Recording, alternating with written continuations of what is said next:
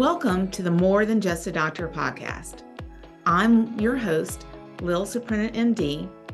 I'm a life coach for physicians, a practicing hospitalist, a wife, a mom of 2 boys, a reader, a dancer, a dolphin enthusiast, and all the things.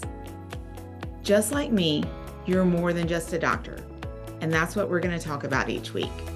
Doctor stuff, regular life stuff, and all the things that make life rich and interesting. I'm so glad you're here. Let's get started. Hello, friends. Thank you for coming to episode number 20 of the More Than Just a Doctor podcast. Today, I have a special treat. First time ever guest. This is my great friend, Amanda Biondi. Hey, everybody. I'm going to let her also tell you about herself, but she is a nurse who has had a very varied and interesting career, and we're going to talk about some of that today. She's also my friend from the town where my dad grew up, a little tiny town in South Carolina. And I want to tell people real quick the story of the day, like how we met. Okay. And how you lured me to Rover. Okay. Okay, so this was years ago, like 7, 8, 9. Yeah, So it was a long time ago, maybe 9 years. Yeah, a long time ago. So I'm coming to Charleston to get married, basically, and looking for a hospitalist job. And at the time, in one of Amanda's multiple iterations in her career, she was hospitalist, like manager, director of like the nursing stuff. And so I come for the interview and I met her and I was like, oh my God, she's so cool. We hit it off, laughing, Darlington, all the things. And then she picked me up in her Volvo station wagon. Piece of junk. And took me, and we're happy as clams riding over to the other hospital in her system.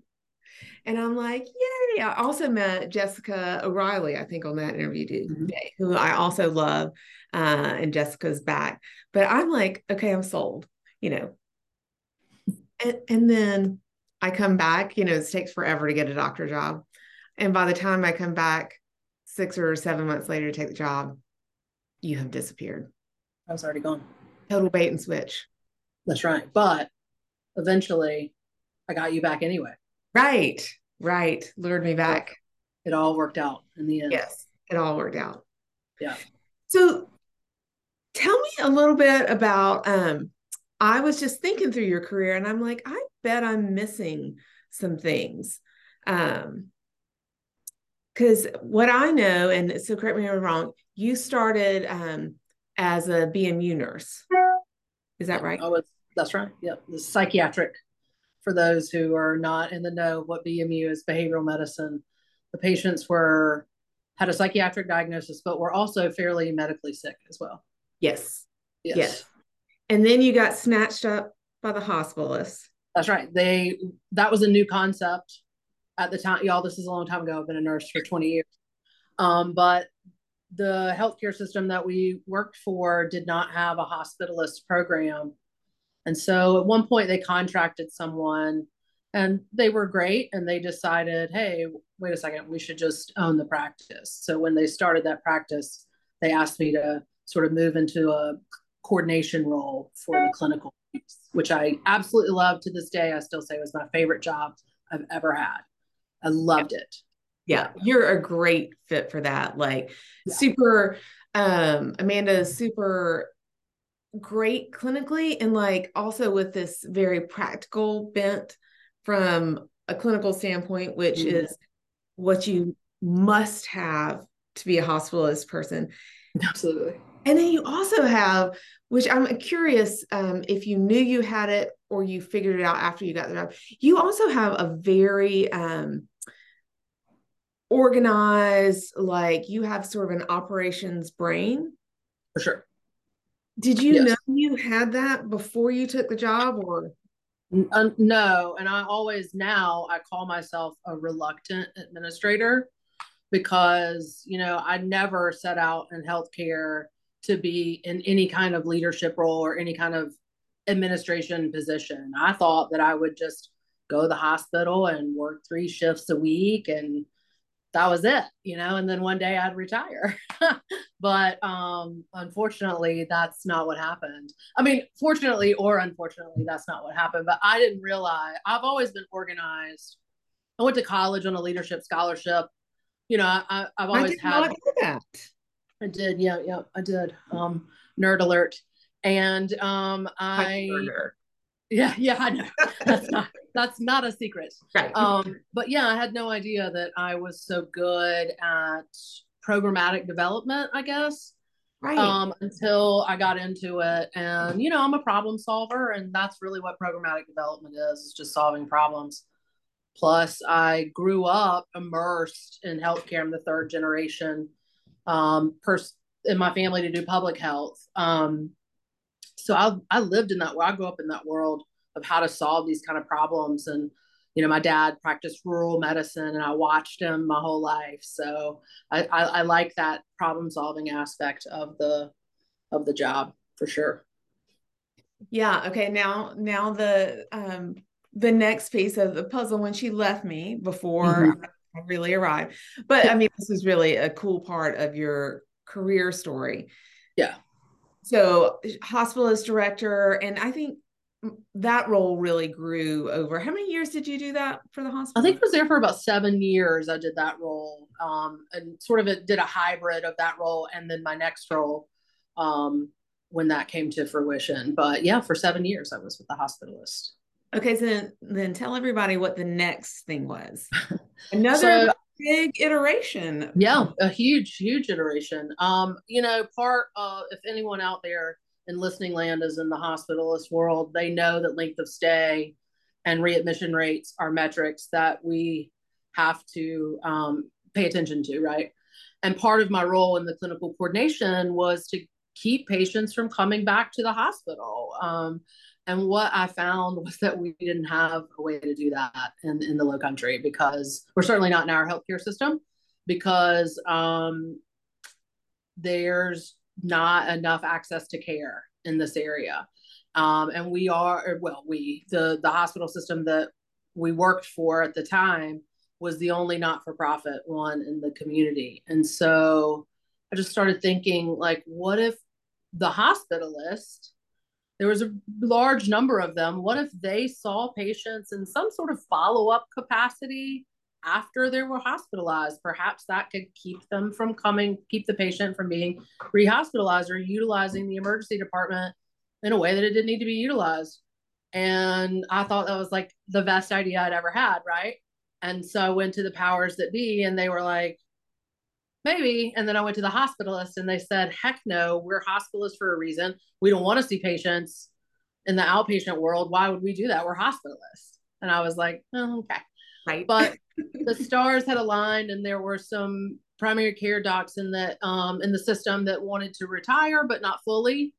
And so they kind of said on a wing and a prayer, like halfway through a year, okay, we'll let these guys, like 3 days a week, y'all can see patients that are discharged from the hospitalist service. We'll just see how it goes. Like in the morning, I would do my hospitalist job, and then I'd walk across the street to the clinic and try to get it like set up. And in the first like 3 months, we had prevented just so many readmissions, and the ED utilization from patients that were enrolled dropped by like 90%. Wow. And so, yeah. And so the hospital system went, hang on a minute, she might be onto something here. And so then I was allowed to do it for 5 days a week.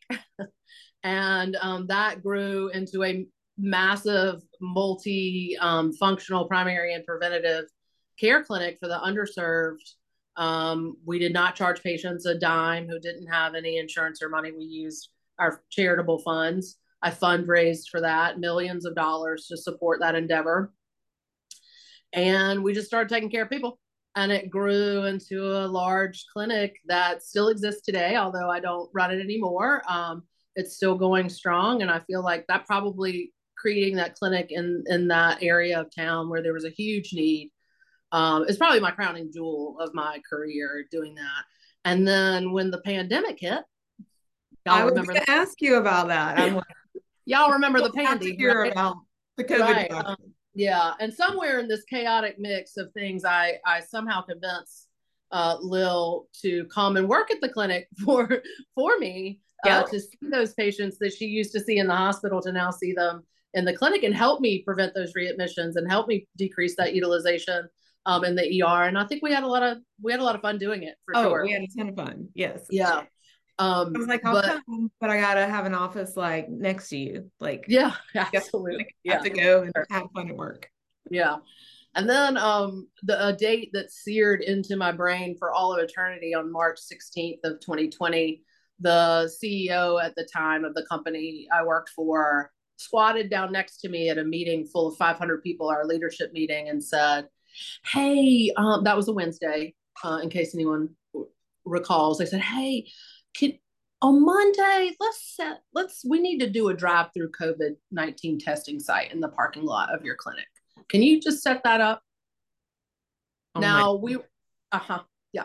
So that was a Wednesday. And 96 hours later, I opened a drive-through COVID testing site that tested over 100,000 people. That is so insane. People, I just want to give you a visual. This is not a giant parking lot of No, like a multi no. story building. It's like a standalone. It used to be back in the day, it used to be an urgent care, a standalone urgent care. So it's got like one little opening and maybe 20 parking spots total. Maybe not even that many. Not even. Yeah. And no way really for people to turn around. Yeah. So No, only one entrance. right. So Yeah. picture this It 100,000. 100,000 people before it was all said and done. Right. And while the clinic was still going. Correct. So the clinic still went, and that was, the clinic was going on inside. Our primary and preventative care services, mental health services, all of the things were going inside. Our ambulance services ran out of the back, and in the meantime, we were swabbing people 7 days a week. I think at one point I counted that I worked 500 days in a row. 500 days in a row. Yeah. So Okay, I'm that was, getting that like was my COVID experience. just just to hear you, because it's been a minute, but like just to hear you talk about it again, like I'm getting like tightened up in the chest, like just like feeling like that shit was so stressful. It was the For you. most stressful thing Like, I've and ever I done. just knew about it a little bit because I was there for half of it, but I didn't Yeah. have shit to do with that. People, I No. could organize a drive-through swab. Yeah. I just like that is I And could not. I'm not, like, I'm not a lab technician, right? I didn't know anything. The day after that, my CEO told me that, I was at the clinic and the big wigs from our healthcare system all came into the clinic, and I had to perform for them donning and doffing, because they had no idea like how long that would take, and how we would have to factor in those things into the amount of human beings we could test. And I just remember thinking to myself, shit, I'm explaining to the human beings that run our entire organization how to put gloves on properly, and like they don't know. And I mean, obviously that's not a secret, that I think one of the major problems in healthcare is that the people who run the places don't know how to do the work. But I I just thought to myself, okay, it's up to me. Like, it's, who else is going to do this? Like, someone has to do it. I went to nursing school. I took that stupid oath. I got to do it. And so I did. I did what had to be done. And we had a less than 5% recollection rate on our specimens. I ran a tight ship, but it damn near killed me, for sure. Yeah. I mean, I can attest to that. It was I no longer work for that organization. right. Yeah. It was such a high volume, relentless, and you really had no backup from like if things went wrong on a Sunday, it was you. Yeah, it was me. Yeah. I didn't leave. We didn't, we couldn't travel, didn't go anywhere for 2 years. Yeah. So it was a brutal time. But it was a brutal time for everyone in healthcare. It was, but it was that. I mean, that was extra. Like that was a lot, and I Yeah. just as a person, as an employee of the system, as a person who worked with you, like I actually really appreciate it. Like that was a huge service you did for all of us. So yeah, no, I do feel very proud of it. And on my desk here, I keep one, like it's obviously was never open, but I keep one of the original swabs. We used to have to get them overnighted from Virginia in the beginning of the pandemic. We didn't even have enough supplies for any of that. So I always keep one on my desk to remind me of that time and my perseverance through that time, but also to not allow myself to be put in a situation where my employment is running my life instead of the other way around. ah, Valuable lessons were learned. yes, valuable Yeah. lessons you Because I didn't have a work-life balance at all. learned. No, no, it was insane. It was insane. Yeah. Okay, and that's another like one of the things that I had wanted to talk to you about because so at that point we're coming like 2022 out of the pandemic. Mm-hmm. You had worked for um Roper for how long at that point? For like 17, 18 years. Yeah. That's a long time.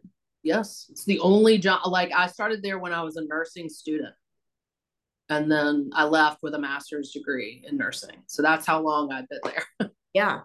Yeah. So I wanted you to tell the listeners like what you're doing now, but I also then after that, I really want to pick your brain a little bit about that transition when you've been at a place. I mean, it's a little bit like being married. Oh, Like for sure. and I feel like a lot of physicians I work with and like physicians I coach, I just feel like the fears and this, all the things, emotions that come up around switching a long time organization probably don't get enough consideration. Mm-hmm. That's true. Yeah. So now I'm the director of operations for Agape Care Group's palliative care services. And Agape Care Group serves the Southeast, South Carolina, North Carolina, Georgia, Louisiana, and now and Oklahoma as well. So, yeah, so it's really exciting. We provide in-home palliative services as well as I have nurse practitioners in our inpatient units. We have several across the state. So it's a really fun and exciting job, and it's new. It's a brand new program for them too, less than a year old. And so that was kind of one of the reasons I was hired. Is that's kind of my thing, is development of new programs or looking at programs that are in their infancy and saying, okay, this doesn't work, this does work, and sort of improving process, because process improvement is sort of like something I love to do. I like efficiencies. Efficiency is my love language, I always say. And so, yeah, so I'm kind of doing that now. And I liken it to walking. I told my boss this. I said, it's like walking across a beach and unturning every pebble and finding that there's something under the pebble that you need to either cheer about or jeer about. And then you got to put that pebble right back where you found it once you, make the change. So it's a steady, it's been it's a journey when you're coming into a new program like that. And then of course, just learning a whole new culture of an organization after so many years at a not-for-profit. I'm now at a privately owned, equity owned company that is for profit. And so that's a totally different change for me. And, one that I was afraid to make, of course. Yeah. Of course. But I'm very glad that I did it. That's for sure. Yeah. Cause it was, like you said, my relationship with my ex-employer was a bit like a marriage. And as a matter of fact, as long as my marriage, pretty much. Like I married my husband right before nursing school. So like, so as long as, and I really did think that I would retire from that organization, but things change, and philosophies and healthcare change, and leadership changes. And I don't have to agree with all of that. And I can go, and I didn't realize, probably, I think one of the things that I didn't realize about myself was that I am talented and I do have gifts to offer another organization or a different place that I didn't think I really had, because I'd been at that one place for so long. I think I was probably like, well, no one will know how talented I am because I've only done it here. Right. But that's not really the case, which is great. Turns out not to be true. Turns out that's not the case. If you're good at what you do, you can be good at it somewhere else. Yeah. And But I was scared for sure to leave. yeah, and what else? Like, so some of the things I think. So I'm the opposite. Like, I've had a bunch of jobs and a bunch of I different, know. and really not at all because of unhappiness. Like, I like have had a bunch of jobs I really liked. I've moved. I kind of like change, and Mhm. so and not afraid to pivot and repivot and come back. And but I know, like, I do feel like fear sometimes, but I also think I mean, I wonder, I'm curious from the other standpoint, like what else like maybe kept you from leaving? I mean, because you've had offers, I know this, like, Mhm. Yeah. people know that you do good work and you've had job offers. Like, Mhm. what are some other considerations that kept you in this long-term relationship? Probably because the work was really altruistic. Mm-hmm. And so I felt guilt if I felt guilt about going to like a for-profit play or, or not being a public servant anymore, like that was something that I struggled with a little bit because I'd always kind of done that, worked in that space, provided care for the humans that people in society didn't necessarily want to care for, the mentally ill, the homeless, the drug addicts, these guys, the super users of healthcare systems. Right. And so I was like, well, if I don't do that, if I'm not leading that charge, will it just fall through the cracks? But, I mean, that's ridiculous for me to think that just me would have that effect, right? Of course, it's not going to fall through the cracks. Like, of course, I can leave. And of course, someone younger, smarter, faster, with better ideas is there. Like, they're cranking them out all the time. And so that's a good thing, I think. But yeah, I really was trepidatious about leaving that part of healthcare because Yeah. that was my specialty, really, is community health, but the flip side of that coin is I've done my time. Right. 20 Okay, years. actually still okay, true confessions, you're actually still doing community health. Yeah, yeah, that's true. I still do community health. I have a side hustle, as I like to call it. And I work with a mobile health unit that delivers care to the underserved in the low country. It's a huge need. And it definitely fills up my cup for that aspect. But it's I'm trying to work very hard now while I can so that I can retire very young. Nice, nice. Okay, I want to say one thing, not especially to you, but like for our listeners, one thing that I think, like an image I have about work, leaving work, um, having that idea that if I leave, like these patients won't get taken care of, like nobody can do it but me. Like that's a very common belief in healthcare. Um, especially, I thought about it in particular a lot. We had a beloved infectious disease physician who Mm-hmm. passed away very Mm-hmm. unexpectedly a few years. Yeah. And she and I had never had this direct conversation, but I just imagined that she was super dedicated. That was like She one of was very dedicated. her hallmarks. And I just kind of had the idea that she might have been a person who thought, like, if I retire or whatever, if I stop, like the work halts and nobody cares about it. But I sort of imagine, and this is a good image for me, it might be gross to other people. I sort of imagine like the work and like the filling in of like the hole that our absence creates is like ants, like kind of marching in over Absolutely. the hill or whatever. It's like, Space loves a vacuum. yes, space loves a vacuum, and it Yeah. doesn't, like, the problem gets solved. Like, we don't know how, but like our patients will get taken care of. Like, Yeah. someone will come, someone new will come. They think, oh, we can never recruit this spot. Well, like they figure it out when we're not there. Right. Right. Right. I know. I mean, I think just every time I think that way, I think to myself, don't be so arrogant, Amanda. Like, tons of, there are millions of talented human beings out there who are doing this work and feel passionate about this work.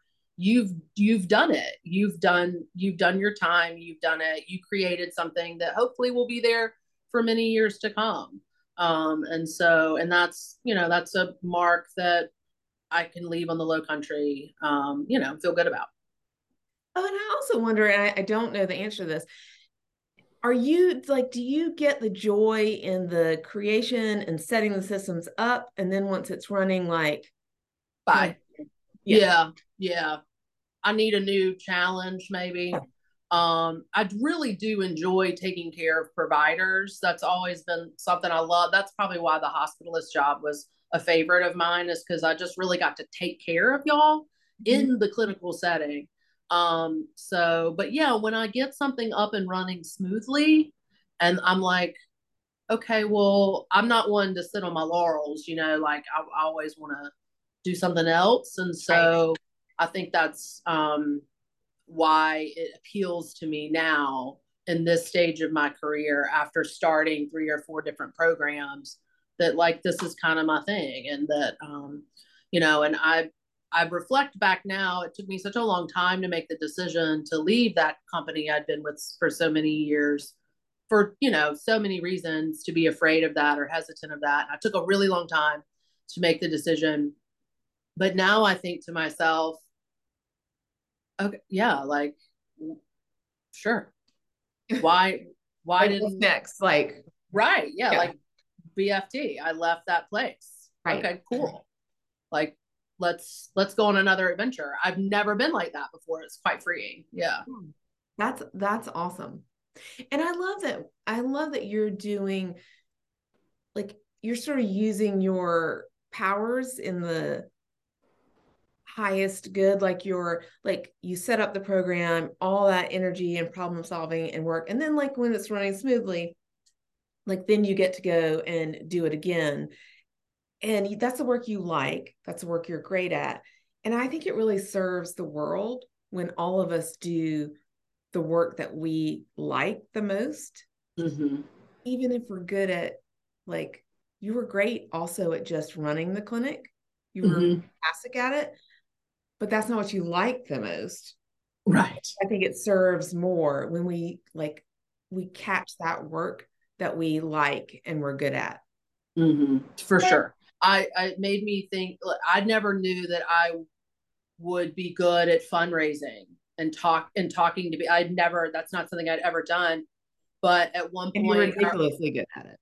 yeah, at For the one point our people, he's organization, ridiculously good at it. yeah, millions of dollars. Yeah. Yeah.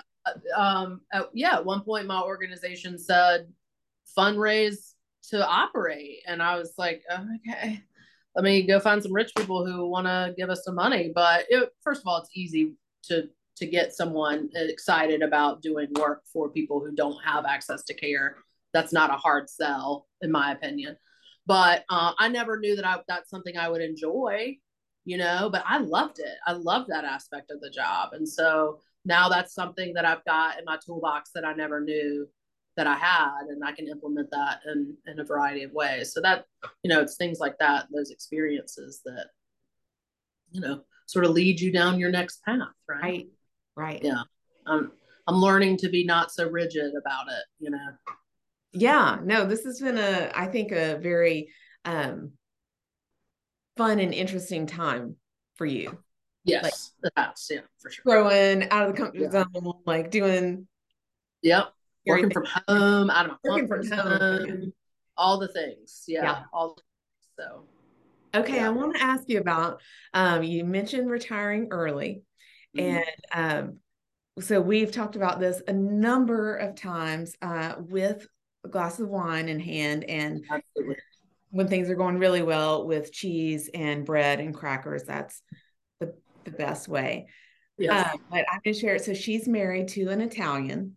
Mm-hmm. And part of the dream, because I know like people, like, this is like a hot thing right now. And we've talked about like retiring to Italy. Right. Right. What might that look like? And tell us some of the truth, because you know, like, way, way more than most people, like some of the insider on actually moving there. For sure. For sure. Yeah. Yeah. My husband is Italian. He was raised in America, but he's Italian. Giuseppe Giovanni Bianchi. And my father-in-law lives in Italy. We go at least twice a year, which is, I mean, who can complain about that? And so we'd like to live there at least part of the time. I always joke and say, there's no Target in Italy, so I probably can't live there all the time. Yeah. But it is a wonderful place to be. But these $1 houses that they or €1 houses that they have for sale. I mean, my husband and I, like, we get the biggest kick out of that because good luck to you. Sure, you buy that house for €1. That's in a village where 4 other people live. Okay, no one lives there. That's why they are begging you to come there and spend your dollar on a house that it's 1,000 years old, so it doesn't have any plumbing, and the electrical wires are all on the outside of the walls, and it needs to be completely redone, right? Which is fine because labor is cheaper and materials are cheaper there. But you have to promise the government that you're going to be able to complete that task in a certain amount of time. Oh, okay? I didn't know that. Yeah, you have to. Yeah, and as a matter of fact, they're going to take some money, probably about 20 or 30,000 euros, to make sure that you do complete it in the right amount of time. But, and I don't mean to offend anyone who is an Italian citizen. I love that country. It's my favorite place on earth. She loves it. She brags. This bitch brags when she's going to Italy for months in advance. Yeah. It's terrible. But like, things don't work like they do in America. So if you give the government $30,000 of your money to hold, well, you may never see it again. Okay. Yeah. And if you put it in a bank, it's probably not that safe. You're going to want to deposit that money in the post office where your money is the most safe. Now, you can't really do any of that unless you have a social security number in Italy. So you'd have to apply for that. And then mortgages don't really work like they work over here. You're not borrowing $500,000 to buy a house. They're not going to lend you that kind of money. They don't have that kind of money to lend you. It's Italy, like they want you to move there and influx them with revenue, right? Yeah. So, and then, okay, so let's just say you do all that and you're like fine with it. Okay, so now you have to renovate your home. Okay, well, you're an American, so any Italian contractor is going to see you coming from kilometers away, and they're going to take advantage of that. Plain and simple. Yeah. So, and if you don't have enough wine to feed them at the end of the day, then you may not see them for a couple of weeks. And not that I'm not saying they're unreliable human beings. I'm just saying that they also are looking for an opportunity, right? Right. And so it doesn't, you're going to get good quality work because the craftsmanship, from what I've seen, in my mother and father-in-law's house and the subsequent things that they've built, is amazing and cannot be recreated. But again, here you are, an American. You're probably not going to be there all the time. Also, fun fact about Italian houses: if someone moves in there and squats in there, you're never going to get them out. Really? Yeah. Yeah. Yeah. So then you got to worry about, okay, how secure is my property when I'm not there? All the things. So it's a big endeavor, and now so many expats are trying to live there, and this is especially true in the south of Italy, which I'm not as familiar with. Full disclosure, where Emilia Romagna is the territory of Italy, the region of Italy where our home and family are. So that's where we go the most. The view from my porch looks into Tuscany, but I'm actually in Emilia Romagna. So, but in the south, there's been an influx of expats, and so now there aren't a lot of these $1 houses for sale. I mean, you can still, real estate, fully renovated, nice real estate is still cheaper than it is certainly than like here in Charleston. You're still gonna, your dollar's still gonna go far. My father-in-law worked in America for 50 something years. So he was a tax-paying citizen. He takes his Social Security, and he is able to live extremely comfortably. Whereas in America, you wouldn't really be able to live that comfortably, as people who are just on Social Security, they're in the poverty line, right?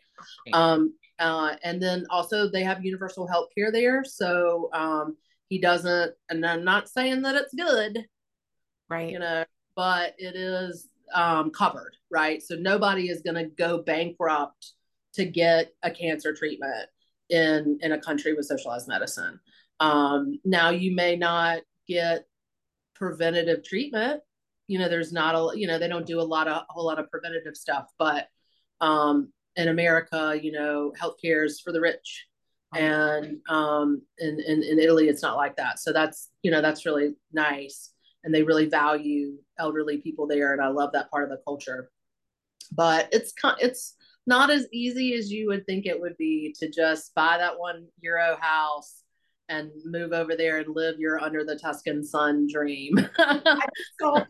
we just saw part of that movie the other night. I fell asleep before. I was like, I don't know if I've ever seen this, but yeah, I was thinking of you. I was like, yeah. We looked at a house actually behind my father-in-law's house that's been for sale for 30 years. Okay. Nobody looked at it. Right. Right. So this is just like sums up Italian culture. So this is a small village, right? So word gets out that we're coming when we're coming to visit. There's only like 100 people who live there. So then they found out that we wanted to look at the house. Okay. And when they found that out, they raised the price like $130,000. And then they decided they were going to have like an auction for it, maybe drum up some bids. Right. And so we went and looked at it. And then ultimately the mayor decided that he was going to sell it. It went from being like 30,000 euros to 186,000 euros because he wanted to pave a road in the village. And so if we bought the house, he could pave the road. And right. These rich Americans, surely they will just write us a check for this. And so we just laughed and laughed and laughed. And the house still sits there, and it'll sit there probably for another 30 years that nobody will buy it. Have they had the auction yet? No, they weren't even able to get enough people to do an auction. Okay. Aww. They just told us that thinking that we would be dumb enough to like write this, because it's like a huge 500,000 square foot home with beautiful grounds looking out to the scenery for $130,000. Right. So like, it'll be fine. They'll just pay for it. But no, because we could have gotten it for 30 grand. Right. And you know what it's going to take to get it done. Right. And the only reason that you can do that is because Pops, your father-in-law, lives right down the hill. He'd be there. And absolutely. I mean, like, this isn't like, we have an infrastructure there. We have people that we trust. When we went to look at the house, we took the engineer. Pop's best friend is a contractor. He did all the work at Pop's house. So we took him. People that we could trust. And if we buy outside of that village, we will take those people with us to make sure that we're not getting ripped off. And I mean, my husband's fluent in Italian, but still, we're still Americans. We have an American sensibility. I think anywhere you go outside the US, you just have to be really careful about living that expat dream, And then also I would say keep your citizenship in America, because, if you need something, like, it's not, I mean, it's the first world, but it's sort of like, I call it like 1.5 maybe, Yeah.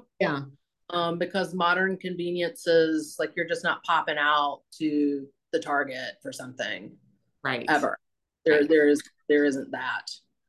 So, they're just now getting Amazon. Like, my father-in-law can just now get Amazon delivered to his house. Yeah, so Umalva won't I know. It's crazy. Like, when he needs something now, like vitamins, we have to buy the whole village stuff all the time, because you can't really get, like, one of the things that they love for some reason is like name brand Advil and Tylenol. Okay. Right. You're just getting acetaminophen and ibuprofen in Italy. Okay. You're not getting anything name brand. No matter how many times I've tried in my life to explain that acetaminophen and that Advil are made by the same child in an Indonesian factory. One of them gets stamped Advil. One of them gets stamped ibuprofen. They get put in different bottles, but like, my mother-in-law never would believe it. She always thought that the name brand was better, right? So we send them name brand vitamins, name brand Tylenol, name brand Advil. through the Amazon and they love it. It's like, it's amazing. Yes, it's amazing. Awesome. I love that. Well, of course, I'm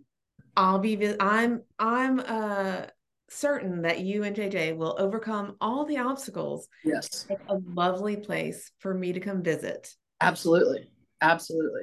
Absolutely. Yeah, he'll be there for a month in October. I'm so jealous of that because I actually tried in the spring to go for a month, and I tried to work Right. while I was there. And I got to tell you, it's not as great as I thought it was going to be. Yeah.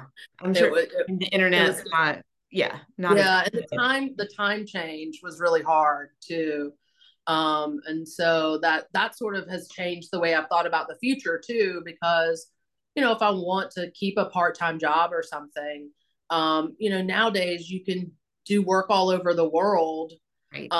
But it was a little bit different because of the time change. An afternoon meeting would be at 11 p.m. there, you know, and that was just, It's a no. I know everyone was having fun. And I thought, well, I shouldn't be working. I should be having fun. Yeah.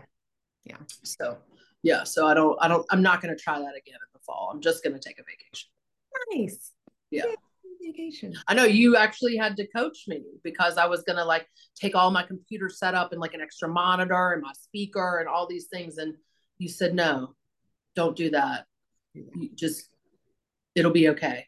Yay. And it was fine. Yeah. Yay. Okay. This has been super fun. Yes. It's been great. I do have one more question. Mm-hmm. You have ushered a lot of doctors through hospitalists and then through primary care. And like and you said earlier, I can't remember if you use this word, but like taking care of, like that is your like thing, very, very much mentor and help. And what advice do you have for physicians, new or old? Because you've had people on the variety of spectrum, and Yeah. I'm curious what wisdom you have for us. I was thinking, you know, I think that oftentimes, I was talking to a old provider that I used to manage, and she was telling me that, you know, her practice manager, well, she was sending emails about the call schedule changes and doing these things, and it was really stressing her out. And I just stopped her and I said, you know, you're a doctor, right? You diagnose and treat medical conditions. That's your job. Right. A practice manager can send an email. A practice manager can change the call schedule. Don't let your role be confused with running a practice. Don't, you know, give the administrators the space to do what they need to do. And don't let them rope you into doing things that aren't patient care related unless you really want to, unless you're really passionate about that side of it. I think nowadays, so many healthcare organizations and healthcare systems want doctors to have MBAs as well. I mean, what? That's like, you're a doctor, be a doctor, you know? And conversely, these physicians who go to medical school, never practice medicine, and then just become an administrator, like, probably don't know how it feels. Yeah. Yeah. And I mean, that's the other advice that I have when I think about my role as an administrator versus what I can offer providers, physicians, is that the lens in which administrators look at healthcare is not the same lens that you have, you know? And I make a good administrator because I was a clinical human being. I have done CPR on humans, and I've had a colostomy bag explode on my body, and I, you know, like people have thrown up on me, and I've seen bleeding and all the things, and I've held people while they died, and all of those things that you do as a clinician that impart that human aspect to it, you know. And I think a lot of times I fail to realize that some of my counterparts that I sit in meetings with, they've never had that experience because they have an MBA or an MHA or an economics degree. And that's very valuable, but they look at the world through different glasses than we do, right? It's just a different thing. And I think that recognizing that will cut down on some of the frustration and heartache and that you get when you work in a healthcare system, because you're not going to understand why these decisions are being made sometimes, because they are going to appear to be stupid decisions or decisions that you as a clinician wouldn't make. But again, they've got a different lens that they're looking through, and both lenses are valuable. Right. I would just tell, especially new docs, to be sort of, aware of the political fray that goes on inside a healthcare organization, and maybe try to avoid it as much as humanly possible, unless you love politics. Right. My daddy used to say all the time, like, I didn't understand it when I was a kid, but my dad would say, I got to go politicking. He was a pediatrician in a rural area, right? I got to politic it. And I'm like, politic? You like take care of strep throat and stuff. Like, I didn't get it because I was a child. But now, now I understand that you've got to, do those things and be involved in the politics side if you want to push a program forward. Right. Or if you want to start a program. But if you want to be a clinician that takes care of human beings, stay out of that fray. It's for some people for sure, but it is not for everyone. And you became a doctor for a reason. Right. And getting pulled into that political realm, unless you have aspirations to be a chief medical officer or to work in administration. Or like you said, some people actually really enjoy all that politicking. Yeah. But I totally agree with you that and not just healthcare, every organization is full of politics. Absolutely. Yeah, I can only speak to this one, but literally like that's what they are. And so many physicians, people just don't, like, they've come through medical school and then residency and like on this very sort of narrow, very difficult but narrow path, and they don't realize all this is going around. And so like they think that they can just go in and like make a change or whatever, and you don't realize that, it's actually, that's Polly's department. And yeah.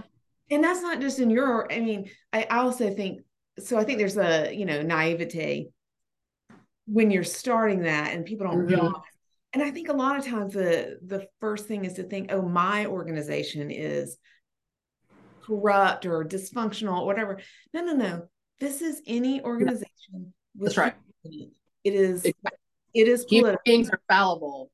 So they have motivations that you have no idea about. Right. Like, it's all this emotional stuff. And if you don't have, I love actually to coach people on this, to help people navigate this in other systems. I just love it, because once you start to learn these things, like to figure out like, like this is the priority of this other person and this is why, and it may not be what the written priority is, like then you can like navigate all this stuff with more ease. But back, like one step back, is like it's everywhere. There's nothing wrong with it. It's just like that is the way of the world. Just the way the world works. Yes, the world. Not just wherever your institution, like this is the way of the world. And if you want to get through that stuff and get anything done, you got to learn how the world works. Yeah, you do. And you have to learn to just, sit in that room and think to yourself, I'm the smartest person in here. Oh, that's a good one.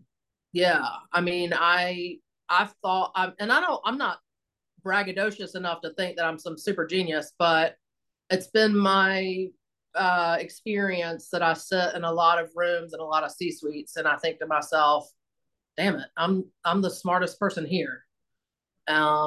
That's a little scary. So just, it's not scary. You're very smart and very, but it is. Yes. Yeah. Yeah. But I'm just saying, like, it's a helpful reminder that this, everything, the politics is just part of the career, and if you hate it, then stay as far away from it as you can. Right. And listen to your administrators who were once clinicians. They typically, I'm not saying they all do, but most of the best administrators I've ever known were also clinicians. And I think statistically, magnet hospitals and hospital systems that are run by nurses who have a strong clinical and administrative backgrounds have better clinical outcomes because of that care. You know, when that whole Lean Six Sigma thing was so popular, when I had to take it, I'm a green belt. It made me mental that we used a car manufacturing principle to take care of humans. That blows my mind that someone thought that was a fantastic idea. I mean, of course we can look for inefficiencies in care, but we don't manufacture people. Like, these are human beings, right, that we are taking care of. And I think as providers, like, you're the ones that have to remind the rest of the organization of that sometimes. Right. That is so true. Mm-hmm. Awesome. Yep. Well, thank you so much. This was so much fun. This was great. I had so much fun. Be the first guest. I'm so excited. Yes, and you and I will continue our conversations over some sparkling wine and fancy cheese. I love this for us. Yes, me too. Okay. So, hope to see that soon and back to work for both of us. I know. Thank you again. I had a great time. This was great. Thanks so much for joining me today. If you like this episode, you're going to love working with me directly. Sign up for email updates from me in the show notes. I'll send you a fun email every week called Friday Favorites. Everyone loves it. Or if you're ready to get started creating your rich and interesting life, book a free consultation with me to explore working together one-on-one. I can't wait to meet you. You'll find these links and other resources in the show notes. See you next week.